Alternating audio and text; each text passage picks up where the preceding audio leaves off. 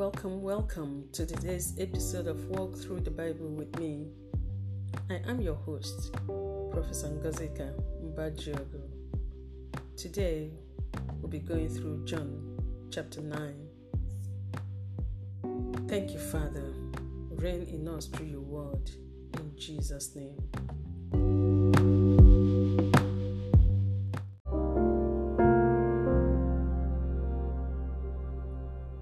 John chapter 9, reading from the NIV Bible, starting from verse 1. As he went along, he saw a man blind from birth. His disciples asked him, "Rabbi, who sinned, this man or his parents, that he was born blind?" "Neither this man nor his parents sinned," said Jesus. "But this happened so that the works of God might be displayed in him. As long as it is day, we must do the works of him who sent me. Night is coming, when no one can walk. While I am in the world, I am the light of the world." After saying this, he spit on the ground, made some mud with the saliva, and put it on the man's eyes. "Go," he told him, "wash in the pool of Siloam." This word means sent. So the man went and washed and came home seeing. His neighbors and those who had formerly seen him begging asked, "Isn't this the same man who used to sit and beg?" Some claimed that he was. Others said, "No, he only looks like him." But he himself insisted, "I am the man." "How then were your eyes opened?" they asked. He replied, "The man they called Jesus made some mud and put it on my eyes. He told me to go to Siloam and wash. So I went and washed, and then I could see." "Where is this man?" they asked. "I don't know," he said. They brought to the Pharisees the man who had been blind. Now the day on which Jesus had made the mud and opened the man's eyes was a Sabbath. Therefore the Pharisees also asked him how he had received his sight. "He put mud on my eyes," the man replied, "and I washed, and now I see." Some of the Pharisees said, "This man is not from God, for he does not keep the Sabbath." But others asked, "How can a sinner perform these signs?" So they were divided. Then they turned again to the blind man. "What have you to say about him? It was your eyes he opened." The man replied, "He is a prophet." They still did not believe that he had been blind and had received his sight until they sent for the man's parents. "Is this your son?" they asked. "Is this the one you say was born blind? How is it that now he can see?" "We know he is our son," the parents answered, "and we know he was born blind. But how he can see now, or who opened his eyes, we don't know. Ask him. He is of age. He will speak for himself." His parents said this because they were afraid of the Jewish leaders, who already had decided that anyone who acknowledged that Jesus was the Messiah will be put out of the synagogue. That was why his parents said, "He is of age, ask him." A second time they summoned the man who had been blind. "Give glory to God by telling the truth," they said. "We know this man is a sinner." He replied, "Whether he is a sinner or not, I don't know. One thing I do know, I was blind, but now I see." Then they asked him, "What did he do to you? How did he open your eyes?"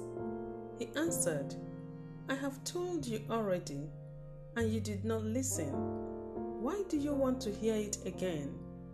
Do you want to become his disciples too?" Then they hurled insults at him and said, "You are this fellow's disciple. We are disciples of Moses.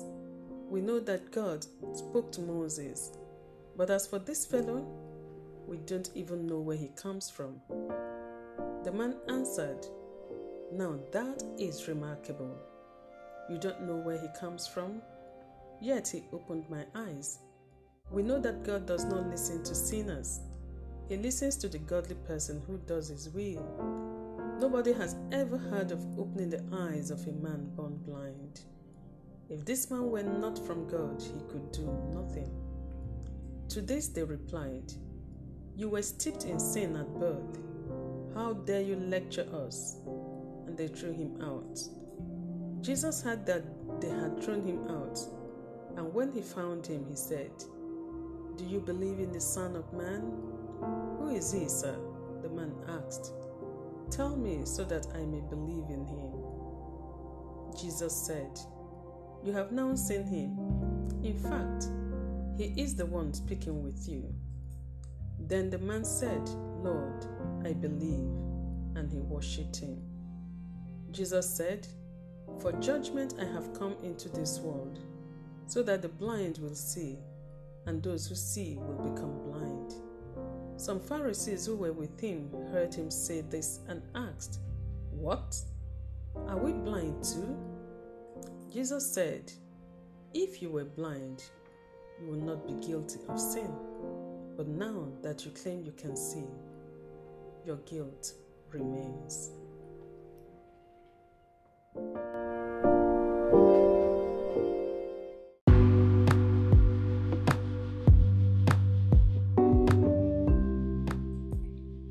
We'll take the highlights from John chapter 9. The first highlight is verse 13.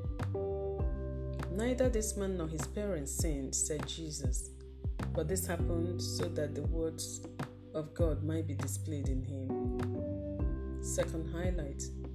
Some of the Pharisees said, "This man is not from God, for he does not keep the Sabbath."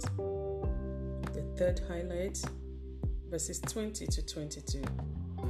"We know he is our son," the parents answered, "and we know he was born blind.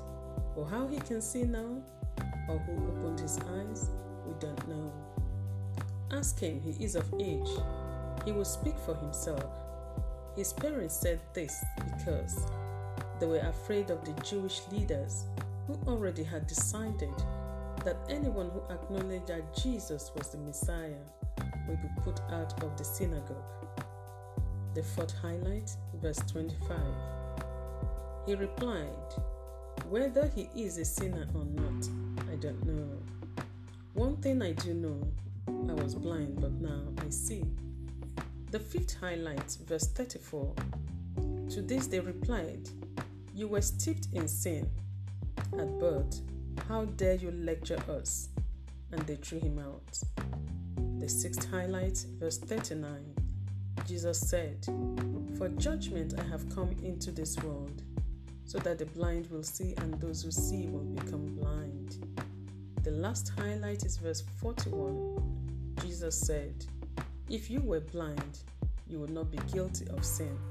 But now that you claim you can see, your guilt remains." Declare with me. I declare that I was blind, but now I see. Thank you, Father, for opening my eyes to see. I am a project of God in progress. I will use my weaknesses and challenges to glorify my God. And I shall not be afraid what men will do to me.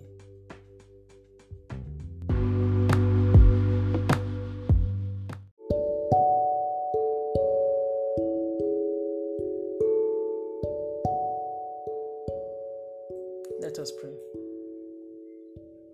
Father, help us to know you, O God.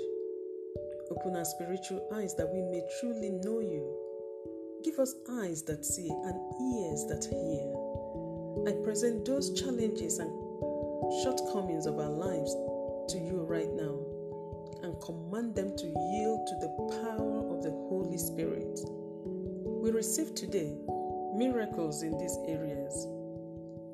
I command that long-standing illnesses and negative ancestral inheritances give way right now to your glory, O God. Every challenge that came with us into the world, by the power that is in the name of Jesus, I command you to crumble and give way.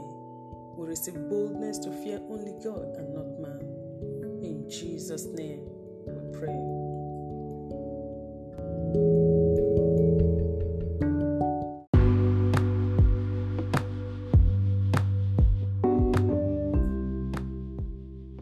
There are 4 actions to be taken. 1. Sin and long-standing ideas, what the Bible calls strongholds, can cause spiritual blindness.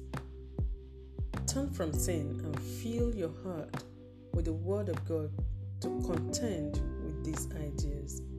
So the action is fill your heart constantly with the Word of God to contend with strongholds. Number 2, acknowledge your allegiance to Christ openly as often as you can, from today and always. The 3rd action, identify the challenges and weaknesses in your life and present them to God with faith. Identify a concern you have for today and allow God to handle it. Share what the reading of the Word has done in your life with us on our online community discussion platform, on Telegram, or send a mail to admin@emeraldswomen.org, or you can meet us on Facebook to share with us. Now go forth and shine, for the glory of the Lord is risen upon you. In Jesus' name, amen.